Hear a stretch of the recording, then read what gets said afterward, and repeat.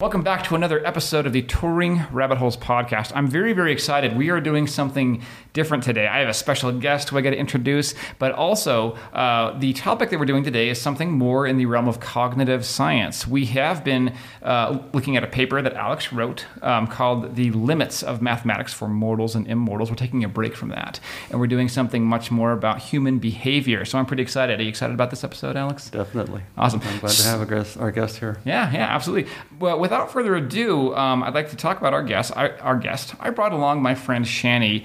I'm considering her the subject matter expert for this episode. She has a background in marketing, and she also spent a lot of years in Germany, and she experienced culture there that is very different than things here, including how they handle education about things like racism and bias and their history. So she has a lot to share with us today. How are you doing, Shani? I'm doing well. Thanks for having me, Gabe and Alex. Yeah, absolutely.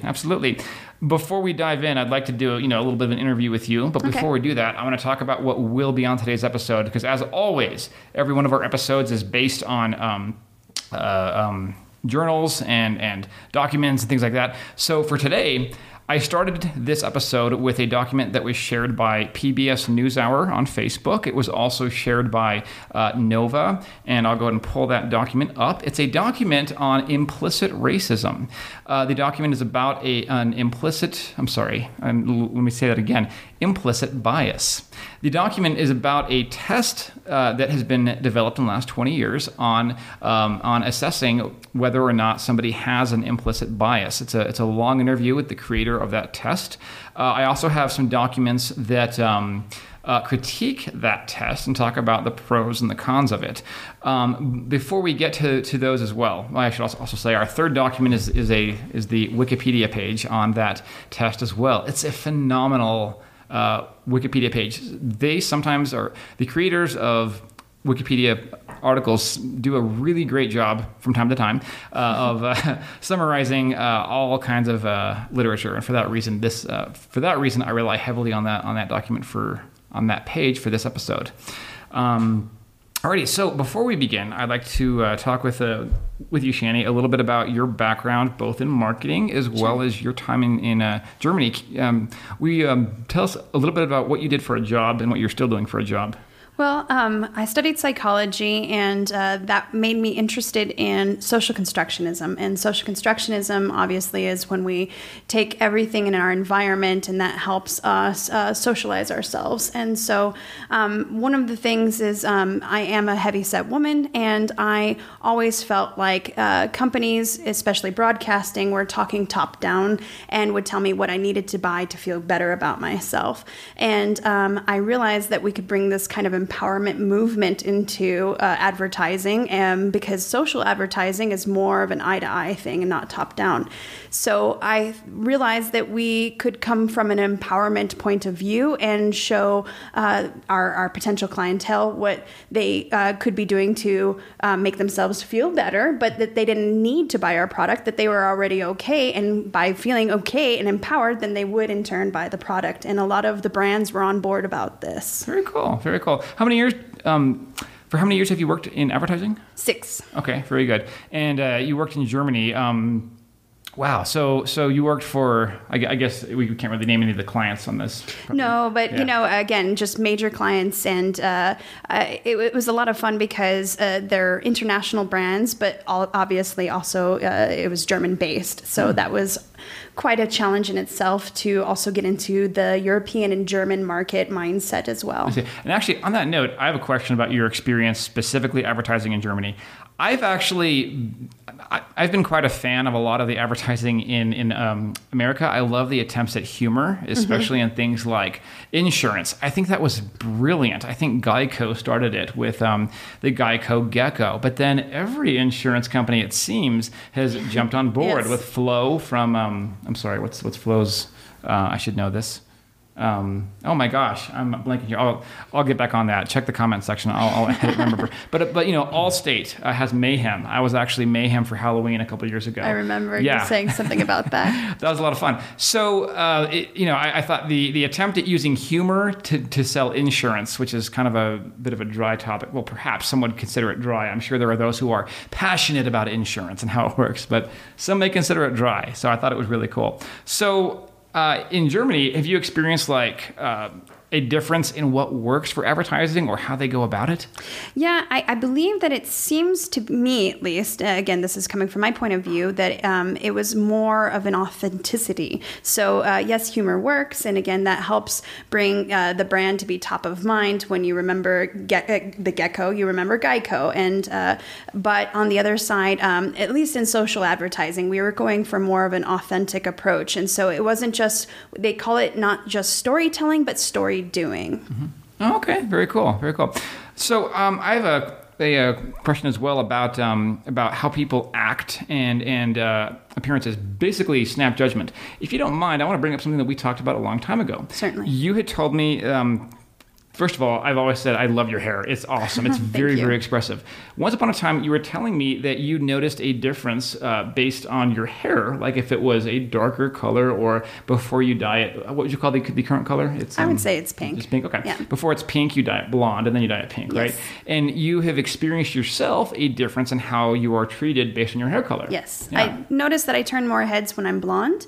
And of course, there's the blondes have more fun type saying, but I wonder if it has to do with actual, the fact that it's brighter and it actually attracts attention because it's brighter. And when I have darker hair, it feels like I do kind of blend in a little bit more and I don't get the same looks or notice. When I have pink hair, I'm definitely noticed. And, there's the subtle nods from other people that maybe have a little bit of an edge to them as well. So. Oh, interesting. Okay. Yeah, and actually, obviously, the reason why that's the case, that's a little bit harder to pin down, but there's certainly a noticeable difference in attention. So that's something I definitely wanted to bring up for today. Now, before we get into the papers that we're going to talk about, I also wanted to talk about your experience in Germany, specifically with how they address some of the issues in their past. Obviously, everyone here knows about the history of Germany with, in the 1930s and 40s with Nazi Germany and with the Holocaust. Since you've lived in Germany, what was your experience like with respect to how they address that, how they teach it, and what role it plays in the social consciousness of Germany at this point? And I realize that's a very sensitive question. Yes. I just wanted to also address our political climate right now and just say that I do believe that this is all from my point of view, and we're discussing this, but discursive psychology also says that being able to discuss these things is the building or the stepping stone in building, a different mental framework and having better, also opening us up to seeing our biases and realizing, even privilege. And so right now I feel that it is not my turn to speak. And so when I'm speaking right now, I feel that we're just opening up the discourse. Mm-hmm. But I hope that this reaches the right people to start understanding and going down the rabbit holes that they need to go down and try on different points of view and see maybe a different perspective. And so again, in Germany, this was from my point of view. And I do feel, of course, with my point of view, I did start creating schemas inside of my mental framework and filing it. But I felt like this was pretty much overall the point of view. And that is that they acknowledge what has happened. They acknowledge what they have done, and they will do, the word repentance means to turn away from. So they have truly repented for what they've done and are trying to turn away from what they, the actions that they've caused, not just in racism. Now, of course, racism is alive and well everywhere. And especially in Europe, they have so many different, immigrants from different European nations. nations coming in, and it's would be comparable to the United States here, having different states migrate, but still there's a culture, there's a language. So I'm not saying that Germany's perfect in any way at all, and saying that they don't have any kind of racism, but I would say that at least they have acknowledged what they've done, and they're trying their best not to go back. So for example, even in the cobblestone, all the sidewalks are made out of cobblestone there.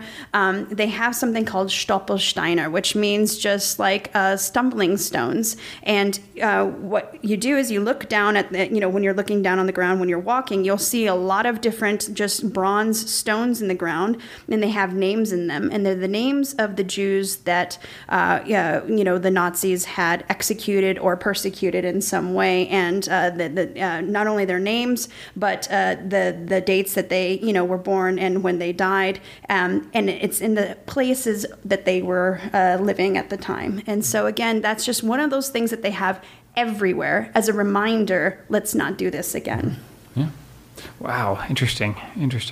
Yeah. I know, across the world, there's all kinds of different ways that people acknowledge their past, and there's also many times where people try not to acknowledge their past. So right. I was unaware about that, and I don't think I could pronounce that name as well as you did. I'll have to practice it. I'm not going to try. Stumbling stone, that's fine. Stumbling stone, but still, it's a way of acknowledging your past, And we did learn about some things in our past as a country, like the Trail of Tears and other atrocities that have happened.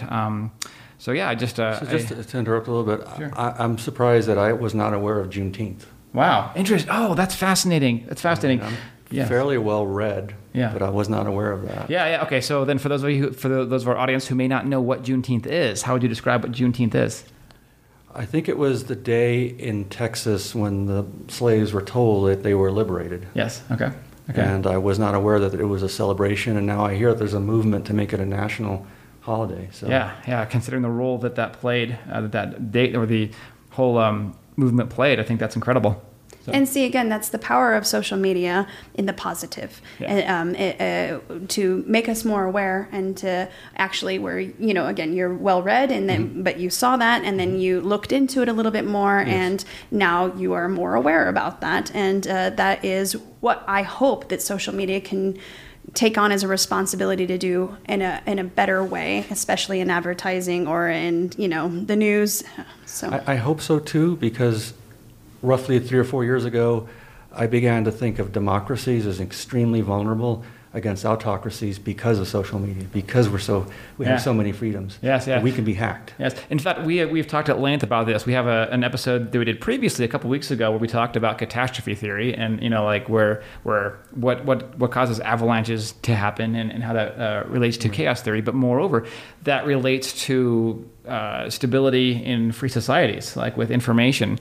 And we are aware from our intelligence reports that we have adversaries of the United States who have troll farms who are trying to further divide. So that's been very, very interesting. So, in fact, I want to make one more comment on this, actually. In the past weeks, I've shared some things on my social media where it'll be a video clip of a certain event, where in this event it'll be very, very obvious, who's being harassed, and then I'll see another video clip a couple of weeks later where I saw what led up to it, and the paradigm completely changes. So all of a sudden I'm extremely skeptical. Originally I thought I was doing a noble thing where, I thought I was sharing a video where it shows one guy harassing another, but then seeing the lead up to that completely changed. So it made me feel bad about sharing things. So, and I know that that's going to be inevitable to a degree, I think, but I think it's more or less being able to acknowledge that when,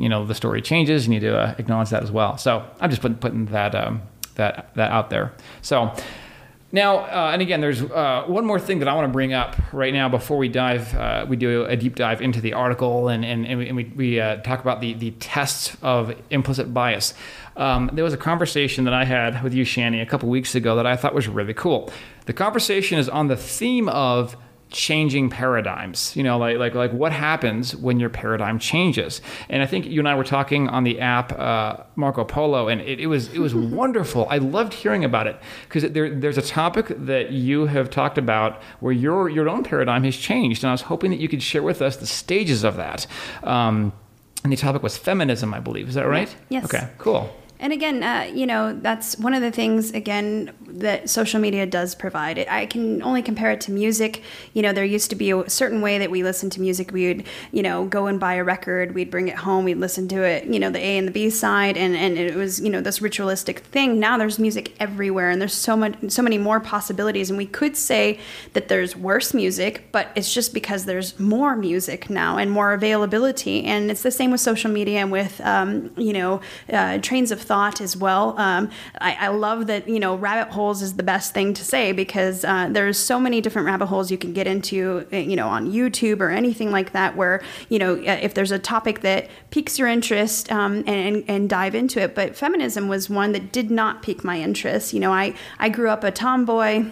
I was always one of the guys, so to speak, and I didn't really identify with females. I also didn't identify with the genderism of females, and I did not like Barbies or any of that other stuff. So I just felt, feminism. To me, it sounded like a bunch of angry, hairy, burning, women that, were going to tell me how to live my life. And then in Germany, I had a very good friend, and she started getting into feminism. And she came over one day when we were watching TV with my son. And I don't remember exactly which cartoon it was, but there was a duck, and he was surrounded by women, and the women were just giving him a massage or something like that. And she mentioned something, I can't even remember what she mentioned, but it was so offensive to me at the time. She just said just how absolutely sexist this was, and look, in every cartoon, it's always the guy being surrounded by the girls. It's, this something like that. And I actually asked her to leave because it made me so angry. And I just said, that she was trying to indoctrinate me and my son with her feministic point of view. And I felt like, because she was getting really radical actually in the time. And I was also studying psychology. I was finishing up my degree there. And social psychology was talking about these topics a little bit more. So it just kept kind of coming up. And, once your cognitive is open to it, you just see it everywhere. And suddenly she was right. And she had just ruined my point of view. Everything that I saw was totally at this, very sexist bias of, just a guy surrounded by many females. And it was never that the female had a personality or it was just a body, And so I started, reading more and more. And again, joining different feminist groups and just reading on it. And the more I read, the more I dove into this rabbit hole, the angrier I got, and I became what I had feared. And I was also indoctrinating everybody. I was calling out, that's sexist, that's this, and I really felt that I was super woke. And then it finally got to a point where I was just angry constantly. And I couldn't even have conversations that were, even from a knowledgeable point of view anymore. I was just angry. And even the comment sections, how Facebook used to be a couple of years ago. Well, now it is again, but where, you just are fighting with people for no reason and, just getting really mad at them, attacking them personally because they didn't share your point of view. And then finally, I don't know exactly what it was that calmed me down, but I finally just felt like it fit. And feminism's a part of me, but it isn't this thing that I feel like I have to teach the whole world. I'll have a conversation if anyone's open and willing to have that, but I'm not going to call them out constantly, unless, of course, they're absolutely doing something that I need to call out. But that's just, I think, normal. But I wish everybody would have an opportunity to just dive into these rabbit holes, try it on. And yes, it's going to make you angry. It's going to make you upset, but eventually the hat will fit and it will become a part of you and it'll become part of normal life. And if we could all, especially right now, I think the topic is privilege. If anyone that has privilege right now in this country is not a person of color, is somebody that is in a certain economic, privilege. Again, privilege doesn't mean you have to feel guilt or horrible or anything like that. It just means acknowledging the fact that you can walk down the street without the same kind of fears or same kind of feelings as somebody who isn't in your point of, isn't of privilege in the same way you are. And so again, I'm always, I know that we say it, check your privilege, and it almost sounds like a dirty phrase now, but it's not. And I just encourage all of the listeners right now, just for a second, just be aware that, if you're white or if you're not a person of color and if you, are in somewhat not in poverty, just think about the fact that you have rights, you have a constitution and law that is, definitely created and curated for you. And because of that, we should be doing something about that to where we can share that with everybody and be aware of that. So I just wanted to bring a case in point. My first language is Espanol. My mother's from Mexico. My dad was from Texas. Neither of them had a high school education. And so to get to where I'm at, I'm a senior physicist for the Air Force, has been a lot of hard work. But because I look like a white guy, I hear, less now than in the past, I hear the racism in the military, more in the past than now. And my daughter, she is on this rocket ride. She's a beginning junior in science in California. She's going to go all the way to her PhD. Through my wife's side, her father's a leading medical physicist. She's been, since a junior high school kid, coddled into the sciences, been all over the world, presented, and she is aware of that distinction of her zip code and her mom and her dad's paycheck, and how just on the other side of Albuquerque, those kids don't have that. I think I'm a freak. I fight and I press and I've gotten to where I've gotten to. But that doesn't mean, Republican friends say you made it. That doesn't mean that the average kid who might end up in science can overcome the barriers the way I did. Absolutely. And I'm glad that you were able to. But again, it shouldn't have to be that kind of a struggle, and it is. And again, one of the things is I just feel like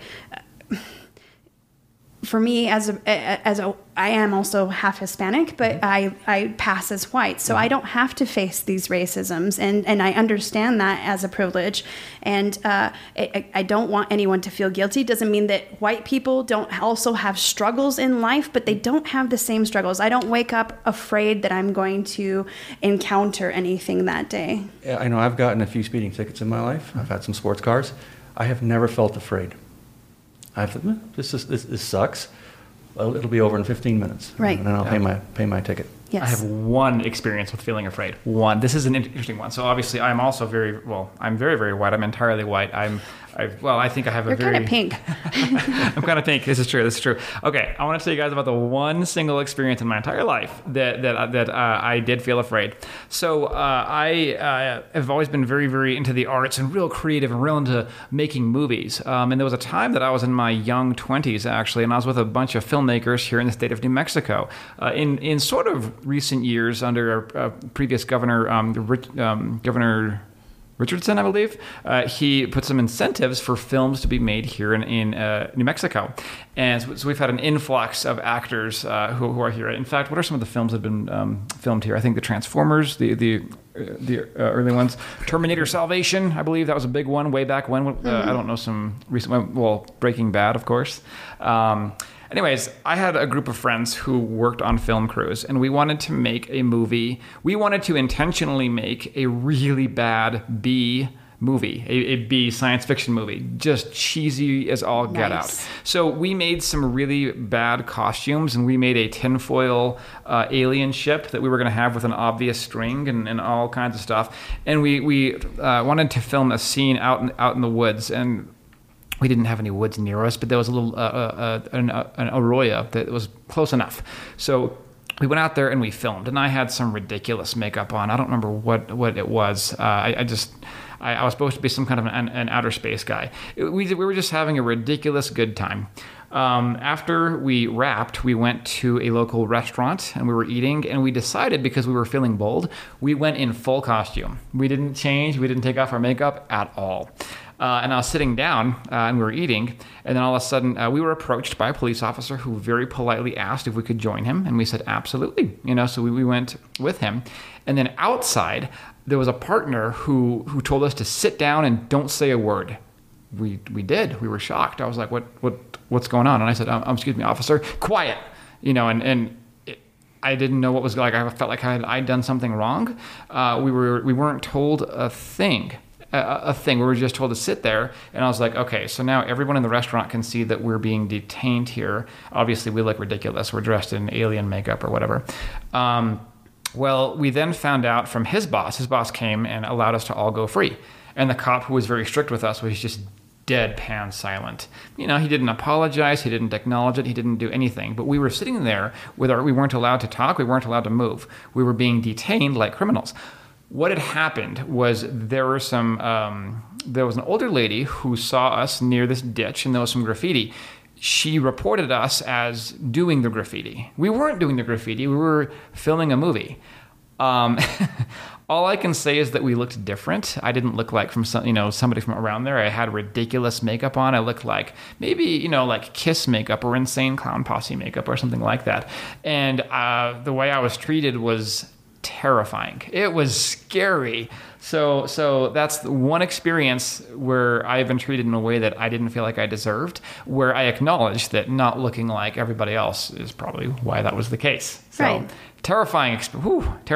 But that at least gave me a unique perspective, Yes. So I know what it's like when you're different than the usual, and people treat you differently. So Exactly. Again, we feed into what you were already talking about, the implicit bias that, again, these people, all of us we socially construct these mental schemas inside of our head to take in all of the incoming stimuli and create these mental frameworks. And if any slight thing fits to what we had already been taught or already felt, then it just gets filed away and it gets stronger and stronger and stronger. And again, I've tried to think about it. If there's a person from a different race that you've been told does a certain thing or acts a certain way, and you walk down the street, they look at you, they're probably thinking about, what bills they have to pay later or something else, but they are staring at you doing it. You might think, oh, they're staring at me because they want to hurt me or they want to rob me or something like that. And then it just feeds into that schema.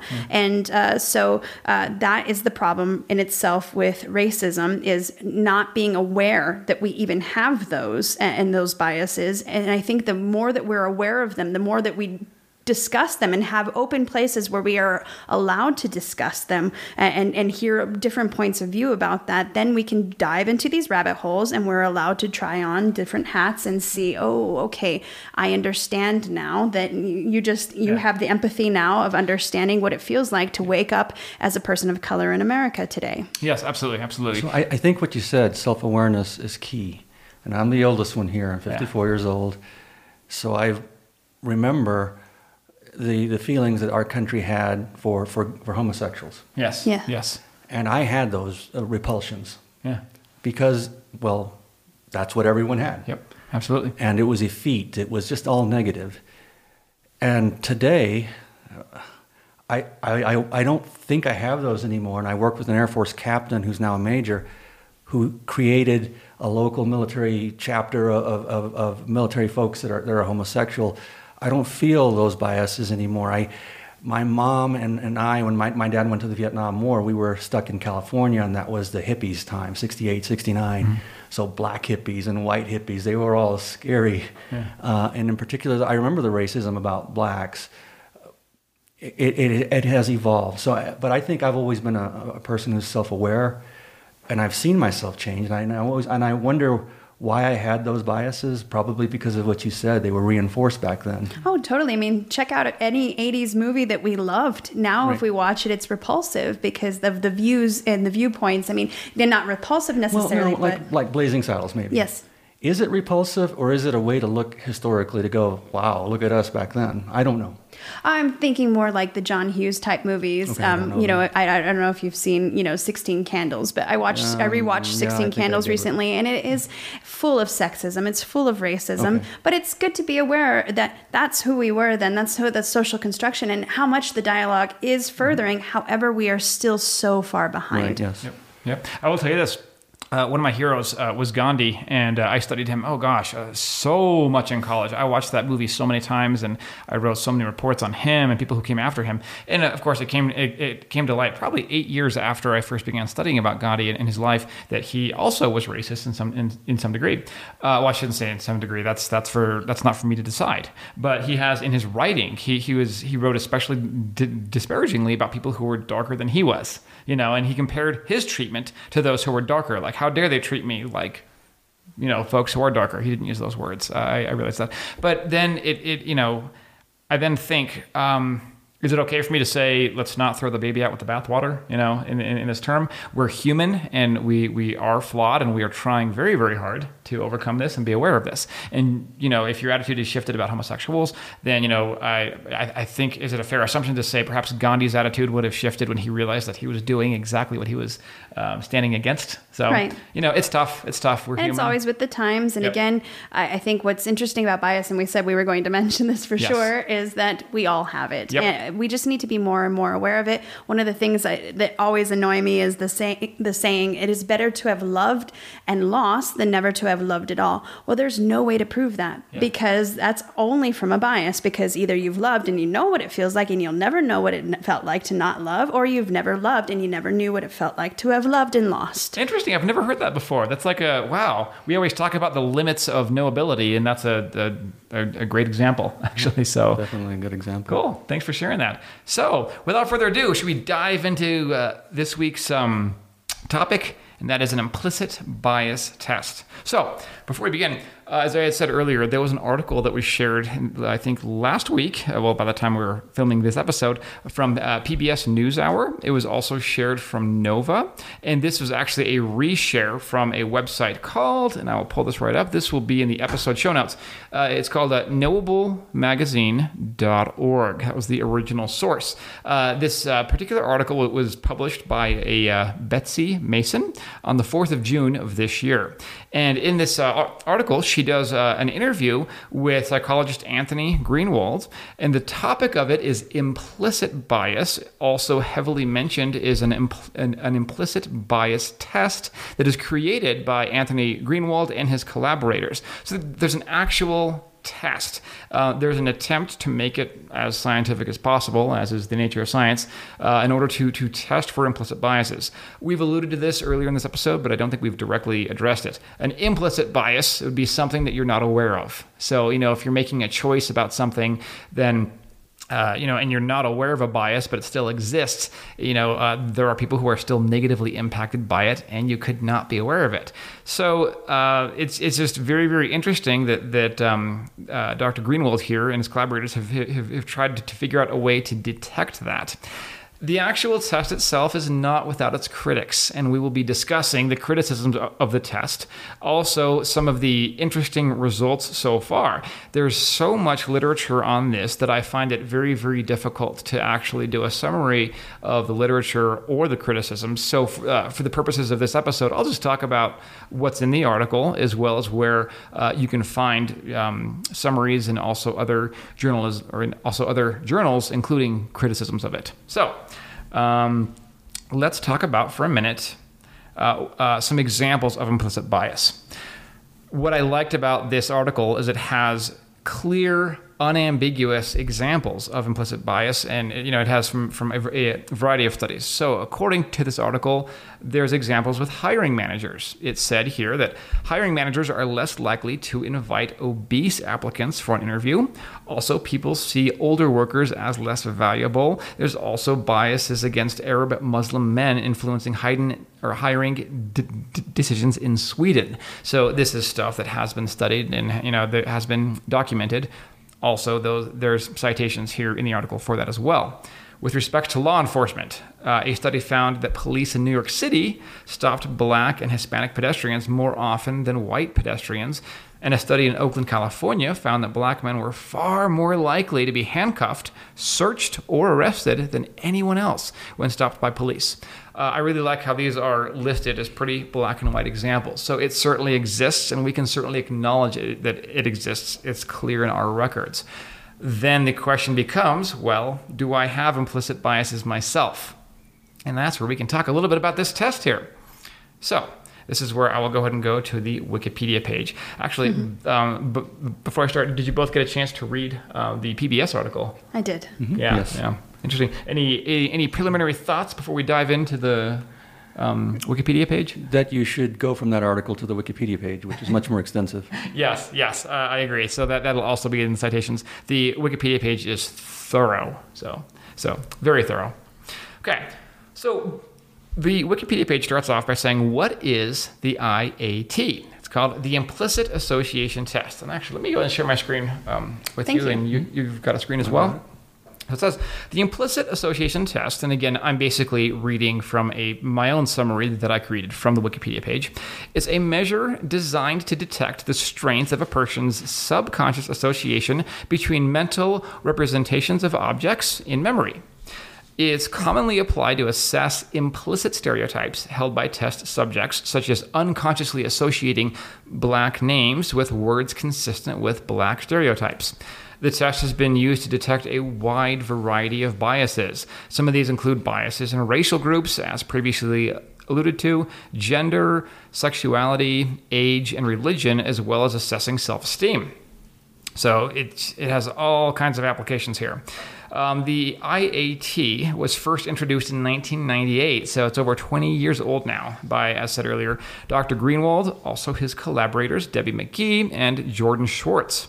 The IAT is not without controversy. There is some controversy about the validity, the reliability, and whether the test results are accurate representations of implicit bias. And we will talk about the actual controversies later in the episode. I also have a citation on those. Okay, so what you guys are all wondering, what I was certainly wondering about, is how on earth does this test even work? How can you test whether a person is biased or not?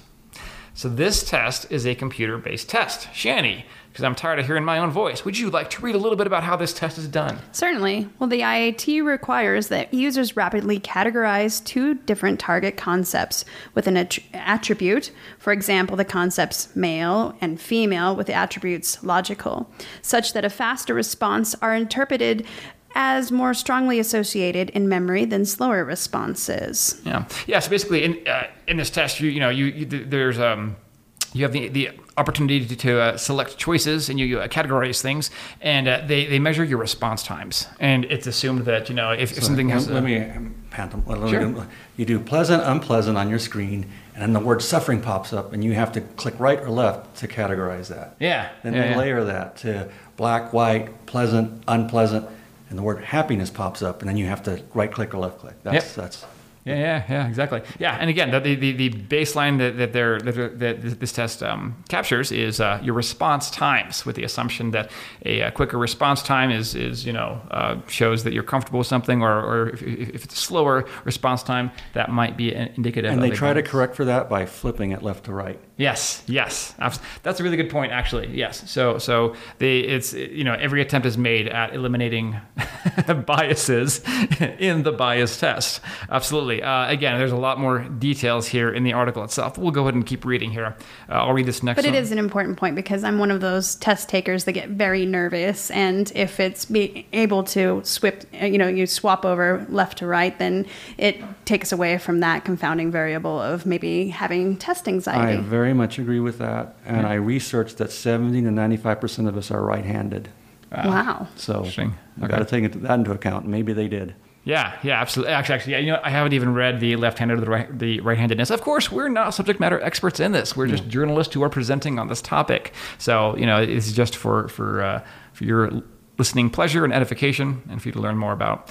Okay, so the IAT is thought to measure implicit attitudes. And again, we're going to quote directly here from the article. Introspectively unidentified or inaccurately identified traces of past experience that mediate favorable or unfavorable feeling, thought, or actions towards social objects. That's how they define implicit attitudes here. Then says that in research, the IAT has been used to develop theories to understand implicit cognition. Forgive the jargon here. I realize it is a little bit jargon heavy, but we'll get through it. Now, implicit cognition is defined as cognitive processes of which a person has no conscious awareness. This is the important one here, because we talk about implicit biases. Do we have biases that we're not aware of, and do we treat people differently based on arbitrary criteria? These processes may include memory, perception, attitudes, self-esteem, and stereotypes. Alrighty, Shani, would you like to read this last bit here? Certainly. Because the IAT requires that users make a series of rapid judgments, researchers believe that the IAT scores may also reflect attitudes which people are unwilling to reveal publicly. The IAT may allow researchers to get around the difficult problem of social desirability bias, and for that reason, it has been used extensively to assess people's attitudes toward commonly stigmatized groups, such as African Americans and individuals who identify as homosexuals. Yeah, and actually there is a link in the article that we'll post from, I'll make sure I say this one correctly since we've got so many articles here. The article from both PBS NewsHour as well as Noble Magazine has a link where you can take the test yourself and see what results you get. So I thought that was pretty cool. So reading about the setup is interesting. In the interview, it goes on to talk about some of the preliminary results and differences in demographics. This is what really, really interested me. I don't know if you guys got that far, but there's actually a significant difference in the population of white people who took the test and African Americans. When I just read this, my assumption was that let's just assume, for example, that all of us have an implicit bias toward what we are familiar with. So if we are white, we'd be comfortable with what would be considered traditional white names or other white associations. The same goes for anybody else in any group.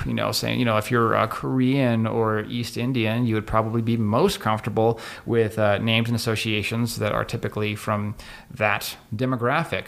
What I found fascinating is that although a bias was detected in white Americans who took this test, there was not a bias in the African American population that was taken. Why do y'all suppose that's the case? I mean, I guess that's probably assuming you understand the results, which we should be careful about. Well, I also wouldn't want to speak for anyone. So this is just coming from an empathetical point of view. I could just assume that a lot of people of color are taught at a very young age in development and their worldview and being able to understand who they are in the world. They're taught about their own, who they are. So they know what they're going to have to face, how people are going to react to them, and because of that, maybe they're also more used to having these stereotypical Caucasian names being thrown around, and also, again, social constructionism. Everything on television and everything in the media is based on Caucasian, usually. Yeah. I have not had a chance yet to read what the literature itself says. One would assume that they've thought of that, perhaps, but that's interesting. Of course, it goes without saying that as journalists, we're just talking here. I'm not trying to offer a conclusive answer to this, but still, I thought it was very very interesting. One of my friends said, I think very very similar to what you said. My friend had talked about it could be just a power thing, like if white Americans are considered based on biases in our society, like if we hold the most power, that's also it could be why. So I thought it was kind of definite exposure and discourse.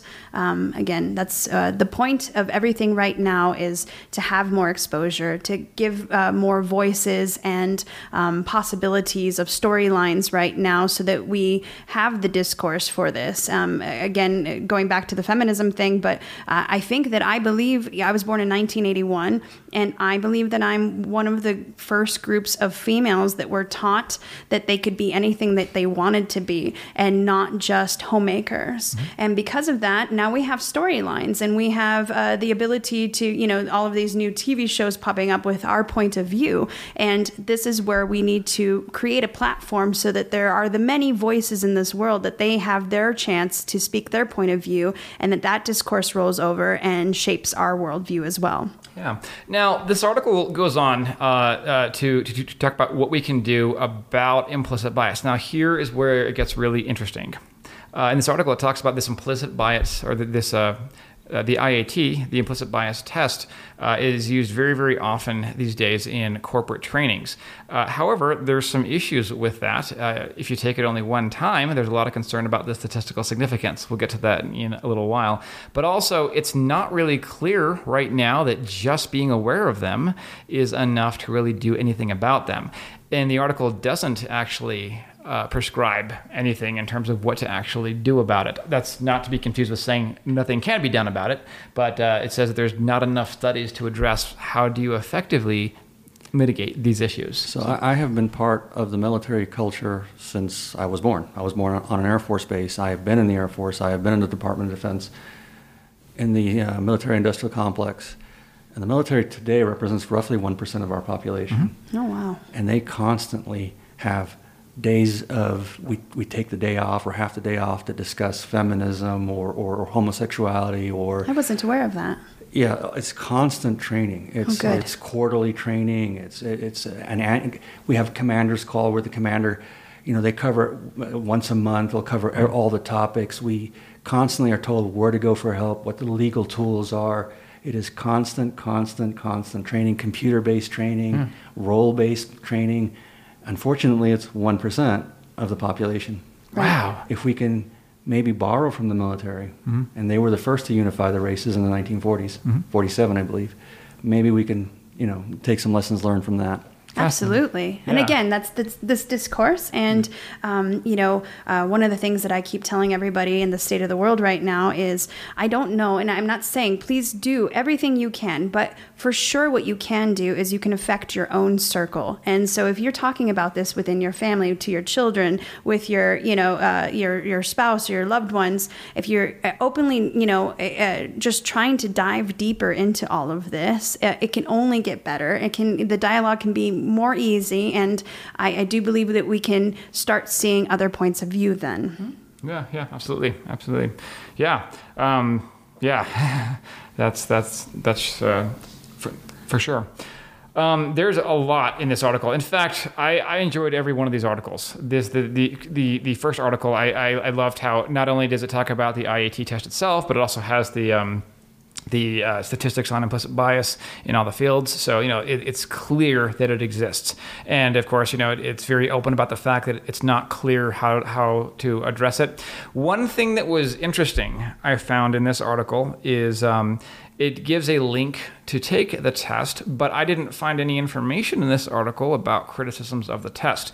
You will find criticisms of the test in the Wikipedia. Now, here's why I bring this up. As somebody, if anyone is trying to do better, they're trying to be made aware of these things, and they want to take this test, they might, think, I'll take it, and then they'll find the, they'll go through the test, and the results will be shown to them, and immediately they might either think, I have no implicit biases, or they'll think, oh wow, I have really bad implicit biases. The issue is that this test is not statistically significant if you take it one time, or if you take it in any form of if you had a rough morning that day. There's all kinds of confounding variables that can affect this test, and that's what the critics have pointed out. In fact, I even Google searched. Yes, that's how I did it. I went to Google. Criticisms of the IAT test, and I'd like to show you one of the things that popped up here. I will include this in the show notes as well. Let's see if I can find it. So in general, the criticism is that the measure, the IAT itself, is very sensitive to the social context in which it's taken. In fact, people's scores can change from one test to another. So you take it once, take it again later in the day, you might have a completely different result. Take it when you're tired, or when you're stressed, or when you first wake up, and you might have different results. So what does that say? Now, according to Texas A&M University psychologist Hart Blanton, I hope I said his name right. It looks like. Yes, to directly quote him, it's not as malleable and moot, and it's not as reliable as a personality trait. Oh, I'm sorry. I meant to copy and paste a quote directly from him, and I copied and pasted the wrong thing. You're going to have to forgive me on that one. Let me see if I can find it here. So while you're looking for that, let me just remind the audience that it was cognitive scientists in the early 20th century that advanced statistics and designed most of the modern statistical tools, including a field called design of experiments. Yeah. Cool. I've actually heard in the past very, very often that there's a lot of criticisms of psychology, especially early psychology. So in terms of how much of a science it actually is. And I've had professors of mine argue, well, I don't think it's a science. I think it's an art, So, but again, the fact that they're trying to use statistics and trying their best to make it as rigorous as possible. And about a test taker having a bad day, again, from the Air Force, Let's say we have an F-15 and we have a pilot, and she's had a bad day and she's testing a new piece of technology. Yeah. And she's using these Likert charts to go, it sucked on a scale of 1 to 10. this cognitive psychologist I worked with, he has follow-up questions like, well, how many times did it, because of it where it's oriented, did it catch the sun and cause glare? Mm-hmm. How many times did you fat finger it because the keys aren't laid out? Right. So you have to, if you go, it sucked, on a scale of 1 to 10, and then your evidence based on counts. Well, you didn't fat finger it. It identified the targets correctly. That's a way to increase the reliability of social science. He calls it evidence-based, Likert chart science. So cool. Oh, very good. And I just want to acknowledge your debiasing also, even through the discourse right now. My visuals, you said she as the pilot she, yes, and I like that very much. Cool. Very good. Very good. Awesome. Okay, so I actually have the article right here. This will also be in the show notes, and I'm going to read directly from the article here. The article itself is from apa.org, and it's, let me see if I can find the actual authors here, by Beth Azar, I believe Azar. This was published a while back. So this criticism is from 2008. And also, as a researcher, I know that you want to look for the most recent criticism. So I'd be curious if there's an update since 2008 on this topic. I'm sure there is. Nonetheless, I'll go ahead and read this for the sake of conversation. This journal is from page 44, and the title of it is IAT, Fad or Fabulous. And I'll go ahead and read directly from here from one of the critics. One of the IAT's most vocal critics is Texas A&M University psychologist Hart Blanton. He worries that the IAT has reached fad status among researchers without the proper psychometric assessment to warrant its current uses in the public domain. Blanton has published several articles detailing what he considers the IAT's many psychometric failings.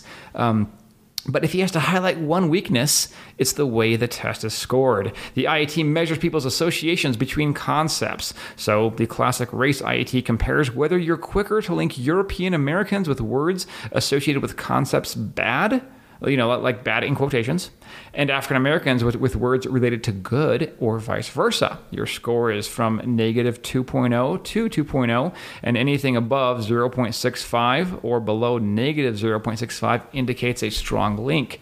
And according to Blanton, there's no single study showing that above or below that cutoff for people that their behavior differs in any way. Actually, let me read that one more time. There's not a single study showing that above and below that cutoff, people differ in any way based on that score. So you could score that way, and there's no study saying, okay, so can you definitively say you are biased? No, it's arbitrary. However, that's not the only criticism. And I'll get to that in a second here. It then goes on to say, let's see here. Blanton views the feedback as a diagnosis and wants it to be held to the same standards as any clinical diagnosis tool. Norsek, Greenwald, and their colleagues, I'm going to skip ahead a bit, view it differently. They view the feedback as an educational device to get people to think about their implicit biases and how they color their interactions in the world. Okay, so according to this article, the researchers view this as a tool, but not a definitive diagnosis. So if the purpose of this test is to get you to think about things, then it certainly might be useful. Excellent. But if it's to actually to say you have biases definitively, well, that is not quite empirical. That's not quite solid science, shall we say, according to this criticism. There's other criticisms as well, including it's not as malleable as mood and not reliable as a personality trait. And it varies. It varies based on when you take it, so there's a lot of noise involved as well. You can read about more criticisms on the link, but it's just we're trying to be open and honest about the shortcomings of these tests, but also offer them as a tool for discussion and for self-awareness. So I do wish that more of that was discussed in the article that was shared by PBS NewsHour and Nova. So I just want to bring this in tangentially. This is a story I'm tracking. I'm very much interested in artificial intelligence and developing for the military. I followed an article. It was updated on 11 January 2018. It's from Wired, and it says when it comes to gorillas, Google Photos remain blocked. Facial recognition on tag my friends was coming back with black people gorillas. Yes. And that is a problem that Microsoft has had, Google has had, Facebook has had. And that's interesting because where are these biases, these artificial intelligence biases creeping in? Is it the operators who design the software? Or is it just, I don't know, is it the physics of that? Just something interesting that biases are even, we have to hit the brakes on AI on certain problems right now because they are definitely angling in a very biased way. Yeah, absolutely. Yeah. It's funny. You would think without knowing, any more details, well, AI, it's got to be non-biased, right? Right. Not the case. So we should actually do a deep dive episode on exactly what causes the bias in AI. So the solution that Google is doing is they've just removed the possibility that a gorilla would be linked. They've removed that physically, not through the AI. Okay. Wow. That's a fascinating topic in of itself. So yeah. Yes. Maybe for another episode. Mm-hmm. So yeah. Well, that's all I have for this episode. Whole lot more information in the show notes. Is there anything else that you all got from either article? It's a fascinating field. It's way outside my field. I stick to simple things like physics. Simple. I love it. Yeah, I love that. Well, again, I think that it's a step in the right direction, but it'll be biased. But again, I feel that we just have to be more and more aware of the possible biases that we do carry and implicit biases and the way that we see the world, and be open to changing that brain network inside of ourselves and dive deeper into these rabbit holes. Yeah, absolutely. I love that. I love every time you bring it back to diving into rabbit holes. I'm like, yes, that's a fun little thing. Yeah. And my takeaway here is, I'm still going to take this test. I wouldn't say avoid it by any means at all. Even the critics here say it's certainly a valuable tool for discussion. So it's not a matter of don't take the test, but just be aware of its shortcomings and that it may vary based on mood or other factors that are considered noise. So just understand what it is and what it isn't. So as always, we will have our show notes and other articles in the YouTube link in the comment links. And if you've got questions for us, please send us a question at touringrabbitholespodcast@gmail.com. I'll also put a link to our Discord server as well. You can chat with us there. And thank you very much for joining us. This has been another great episode. It was such a pleasure. Thank you, Alex. Thank you, Gabe. Thank you, everyone. Right on. And you're welcome to stop those. Nice. Cool. Man, I was weird. Can we just talk all day? I mean, you're fascinating, Alex. Oh,